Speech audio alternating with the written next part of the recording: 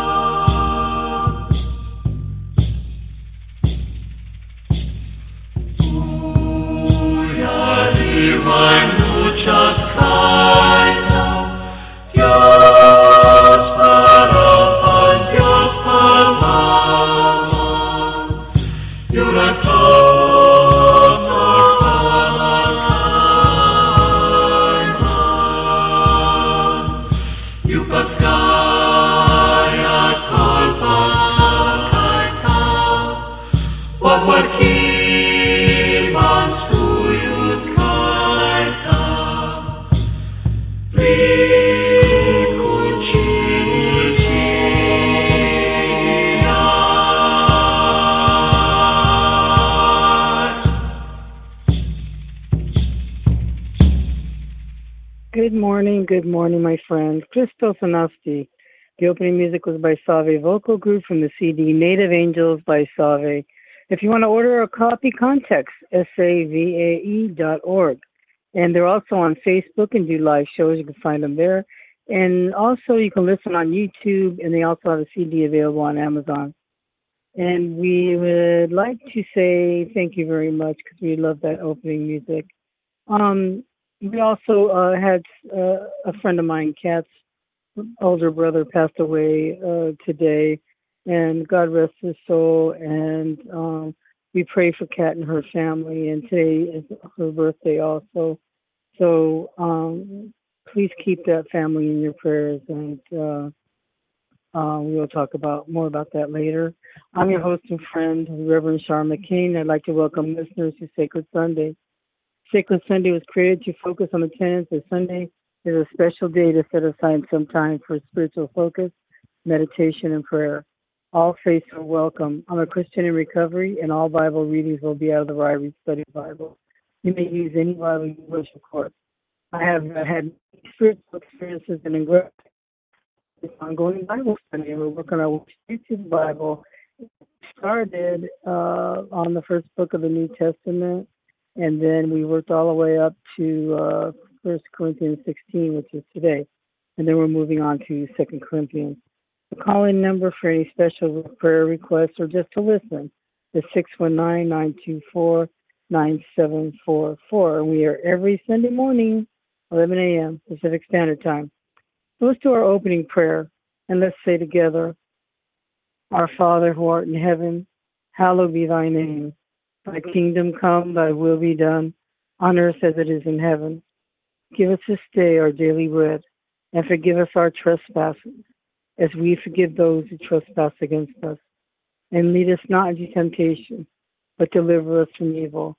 For thine is the kingdom, the power, and the glory, forever and ever. Amen. In the name of the Father, the Son, and the Holy Spirit. And we pray for all the Christians that are being persecuted worldwide. Their freedom to worship and lives are in jeopardy. Those whose lives are taken for distorted, evil reasons, we believe that they have become martyrs, and they are now praying for us. We pray all those suffering from violence here and at home and abroad. We pray for their peace. We pray for those who are sick in mind and body, and those who are lonely and uncomforted. Please, God, forgive us our sins. We pray for their suffering for domestic violence in their own homes, and we also pray for freedom from addiction of every kind.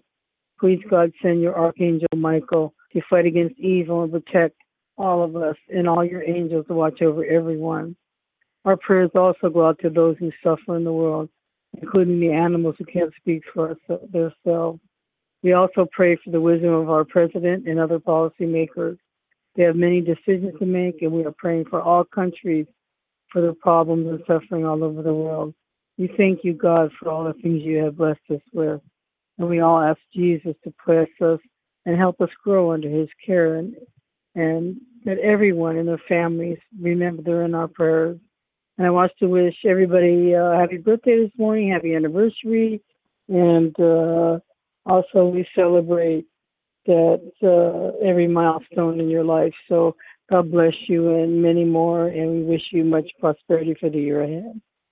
Okay, so we're going to start reading our Bible, and if you don't have a Bible there, I read out of the Ryrie Study Bible. It's worked very well for me. If you don't have a Bible there, you can go to www.biblegateway.com or www.biblia.com, one of my favorite online sources, because it has a lot of good notes and concordances and everything. Anyway, from last week, we have the summary from chapter 15, 1 Corinthians chapter 15. So let us read. I want to thank Shmoop for the notes here. And we're going to start with the resurrection will not be televised. Paul reminds the Corinthians that he is the one who taught them all about Jesus, how he died and rose again and appeared to a lot of people, even little Paul. He is the hardest working among all the apostles in this Christ business. Now they're saved unless they start to slip a little. There are some in Corinth who doubt Paul's teaching. For example, the one about being dead, being raised when the world ends. Well, yeah, that one. Paul explains that there's no resurrection if there's no resurrection of the dead, that means Jesus was never resurrected. They ain't so. That Paul is a big fat liar, and who's calling a liar? Corinthians. And then 3, their faith was all a waste of time. And 4, that everyone who has died believing in Jesus just turned to dust. Whoa. Right. So Christians who would look pretty stupid if the resurrection of the dead isn't true. Anyway, it is true. It's the end of the world, but Paul feels fine. Anyway, the truth is Jesus was resurrected. He's just first among a long line of people who are going to be back when the world comes to an end. Everyone in the world had to die because of way back in Genesis. Nice going, Adam. But now everyone will be alive because of Jesus. It's actually pretty simple. Christ died and rose again. Soon this world is going to end because he's going to come back again. And then he'll raise all his faithful followers from the dead too. And then after that, Jesus will defeat all evil and hand over the reins to God, all in a day's work. Anyway, you can't subtract one of those steps. You kind of need them all, or else God's plan isn't going to work. And he hates it when that happens. Anyway, here's another thought. If there's no resurrection of the dead, Then why do Corinthians bother getting baptized on behalf of dead people? What's the point? Oh, and why are Christians risking their lives, family, relationships, and social standing for a God to just let them die and turn to dust? Basically, according to Paul, if the whole resurrection thing of the dead thing isn't true, Christians are wasting their time. Yep, that's the message, and that's what we read last week. And now, the zombie apocalypse. Okay, so Paul's established it. There's going to be a resurrection of the dead, right? So what's the deal with our bodies? Are we talking zombie invasion, or do our bodies change somehow when they rise from the dead? Well, our bodies are kind of like seeds. We're planted and die, but then we are reborn into a nice thick stalk of wheat or a tulip or something lovely like that. Our boring earthly bodies are weak and perishable and pretty much all around boring, but our heavenly bodies are going to be well heavenly.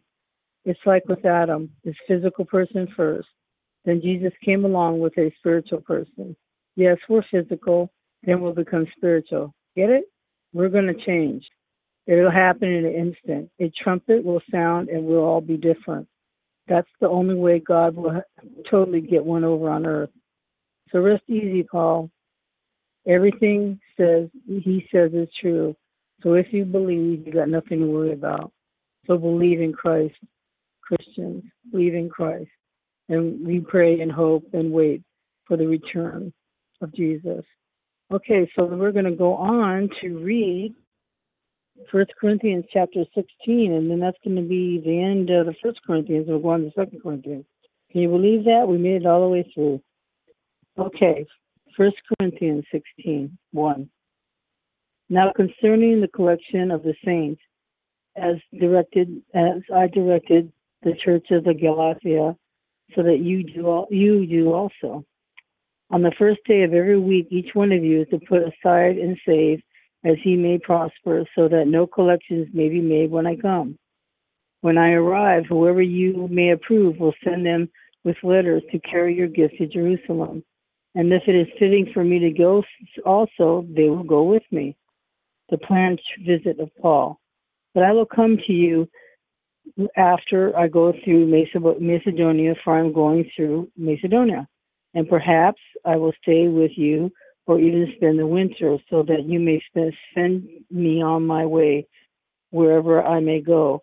But I do not wish to see you now, just in passing, for I hope to remain with you for some time, if the Lord permits.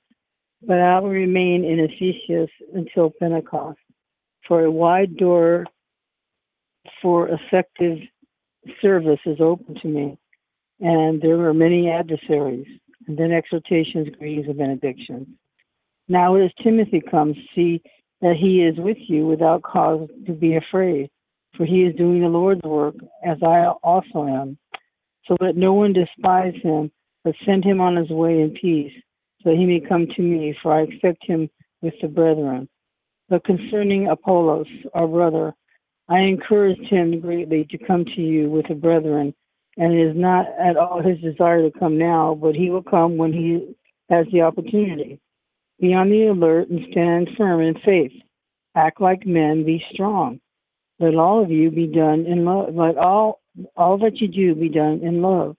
Now I urge you, brethren, you know the household of Stephanas, that they were the first fruits of the Acacius, and that you have devoted yourself for ministry of the saints. That you also be in subjection to such men and to everyone who helps in the work and labors. I rejoice over the coming of Stephanas and Fortunus and Archicras, because they have supplied that which is lacking in your part, and for they have refreshed my spirit in yours. Therefore acknowledge such men.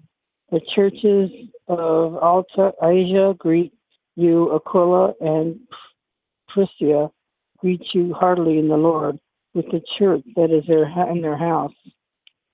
All the brethren greet you. Greet one another with a holy kiss. The greeting is in my own hand, Paul. If anyone does not love the Lord, it is his be accursed. Maranatha. The grace of the Lord Jesus be with you. My love be with you all in Christ Jesus. Amen. So that's the note, and that was his closing from all the letters. So the saints are actually believers in Jerusalem, and we're reading the notes now. The Christian's giving is to be done regularly on Sunday into a private fund set aside at home, from which the fund he makes distributions and in proportion to God's prospering. Paul let others handle the money. Anyway, seeing a door is a door of opportunity. And then he's talking about Stephanus and Fortunus, and they brought the letter from Corinthians mentioned earlier, and Aquila and Priscilla. They were tent makers whom Paul first met at Corinth and had moved to Ephesus and made their home available to the church. And then the Holy Kiss, and I stopped dictating. Okay, Paul stopped dictating at this point and did the remainder himself and finished the letter. And then Maranatha is our Lord come. And in spite of the stern rebukes in this letter, Paul assures the Corinthians of his love for all of them. Anyway, so that was a pretty stern letter, but it's we'll read the notes next week. So next week we're going to start on. Let me see here. First, 2 Corinthians, and the introductions. Let's read that right now because we have time. And the author is Paul, and the date is 56. On the occasion, after writing 1 Corinthians, Paul found it necessary to make a hurried, painful visit to Corinth, since the problems that occasioned the first letter had not been resolved. Wow. Following this visit, he wrote the church a severe and sorrowful letter, to which he refers to 2.4, but which had been lost to us. Titus delivered that letter. Paul was unable to wait to meet Titus in his return visit to Troas, hurried on to Macedonia, where Titus related the good news of the church finally had repented their rebelliousness against Paul. From Macedonia, Paul wrote 2 Corinthians and followed it up with his final recorded visit to the church. A popular theory claims that chapter 10 and 13 are part of the lost sorrowful letter, although some features of this chapters correspond to that which have been the contents of the lost letter.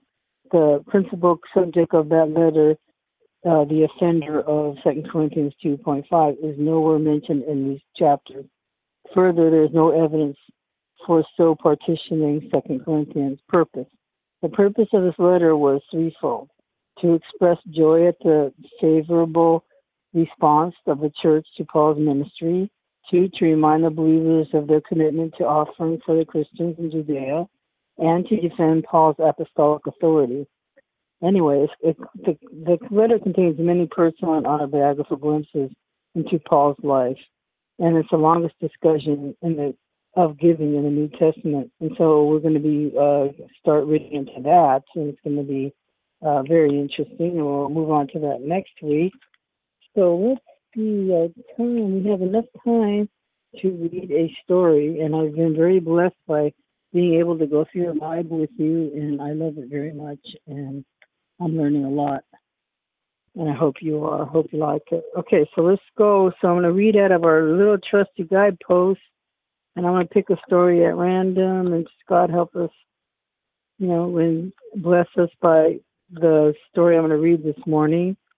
So let's see. Okay. This chapter is called What Happens When Love Fails by Hannah Pearson. My sister Katie and I are trapped in the pantry with our mother. She is giving us shots of blood red vinegar. Even if I swallow quickly, the sharply acidic taste remains in my mouth. She holds my face towards her as her thumb pushes in under my jawbone.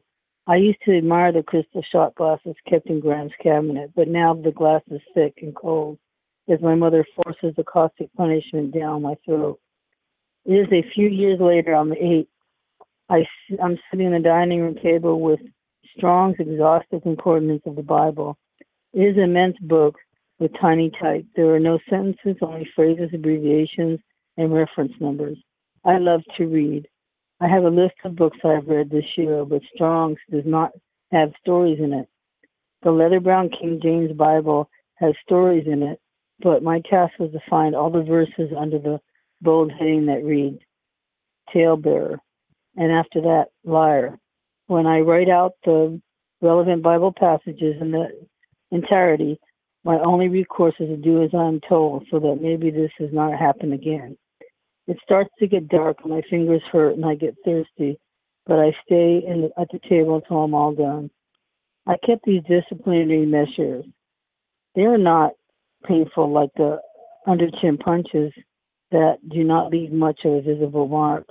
As I get older, the injustice strikes me harder. Words cause me the most pain. The words last much longer than the bruises. My mother wishes out loud that I had never been born. She destroys my self-confidence. I have developed a sort of cynicism. I doubt that people can honestly be good to me and that they could like me. I have no sense of security or trust. I find a kitchen knife on the floor in my room and wonder what was contemplated while I slept. Sometimes I try to hide alone and scared in a dark, cold cellar or garage. Sometimes we fight all night. I struggle to get away when she becomes bored or tired. It is futile for a 60-pound child to try to escape the bathroom when a large, strong woman blocks the door. Grandpa threatens to call the police, but he never does. He's afraid of her also. My head aches. Welts rise on my arms and blood rushes to my face as I feel my cheek grow warm under her handprint. Her anger comes from something other than my feelings. Something else sets her off, but she attacks Katie, Graham, and me. I am the oldest, strongest, and angriest, and I fight back. I do things to distract her from them. Then I throw her diet soda on her worn blue bathrobe. Then her hatred is turned towards me. But I'm only a weak child, but I cannot do anything to make it all stop.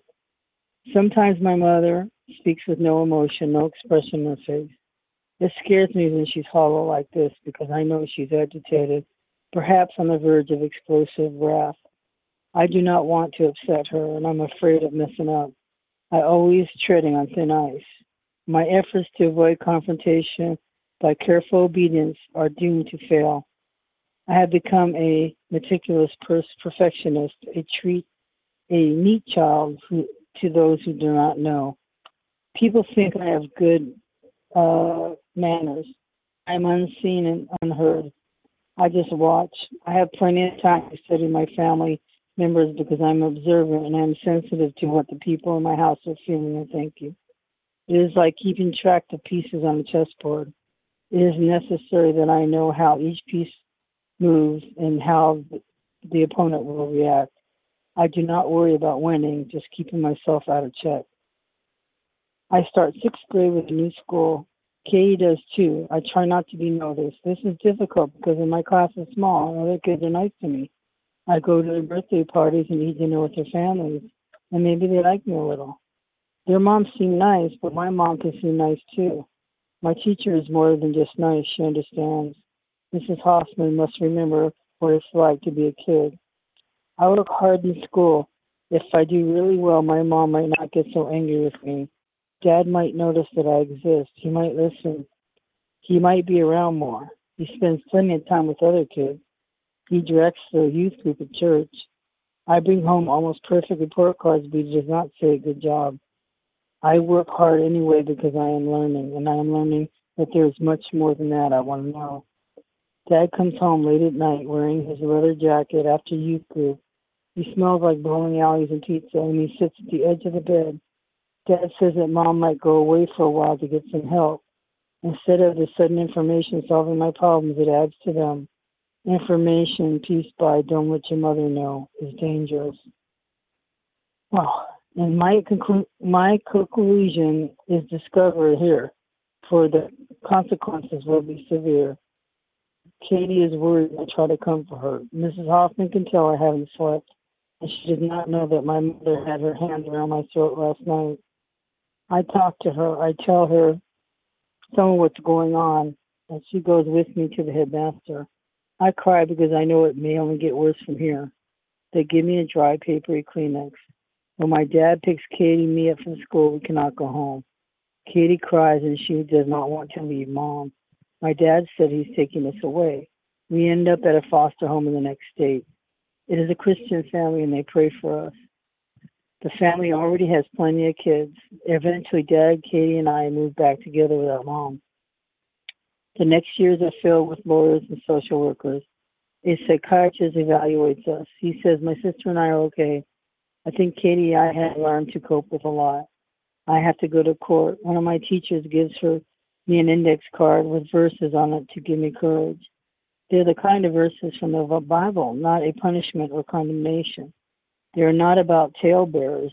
God says that he will be there even when your mother and father have forsaken you. I have not had a mother in emotional sense. Now I not even have one in the physical sense. I am the oldest. I am independent and responsible. I have to be. Some of my friends do have moms that wrap sandwiches in wax paper for the brown bag lunches. Their mothers do laundry for them, come to their 8th grade graduations and make sure the dresses fit. I buy fabric for my dress with my own money and I sew it myself. I still have my dad, but he cannot fill the void where two parents should be. He is still the same. A woman who is also a youth group leader is my father's wife now. My mother still haunts my daily existence. She calls my school, my house, my friends and mothers. She shows up in my church. She follows me and makes threats. She tells people that I'm a terrible person. She throws red punch. She throws the red punch that they serve at church on our car. Restraining orders of only pieces of paper. She is committed to a hospital and it just makes her more angry. Graham insists she is sick and I should not hold it against her. Christ commanded us to love everyone. When I go visit my mother, she's an insane person on the same people's 10th floor. Please, Graham, I should forgive her. Later, I think I do. It is difficult for me to love. I have started with accepting myself. Even though my mom wished I had not been born, I could not have been happier to be alive. I have found that there are people who really do love me for who I am.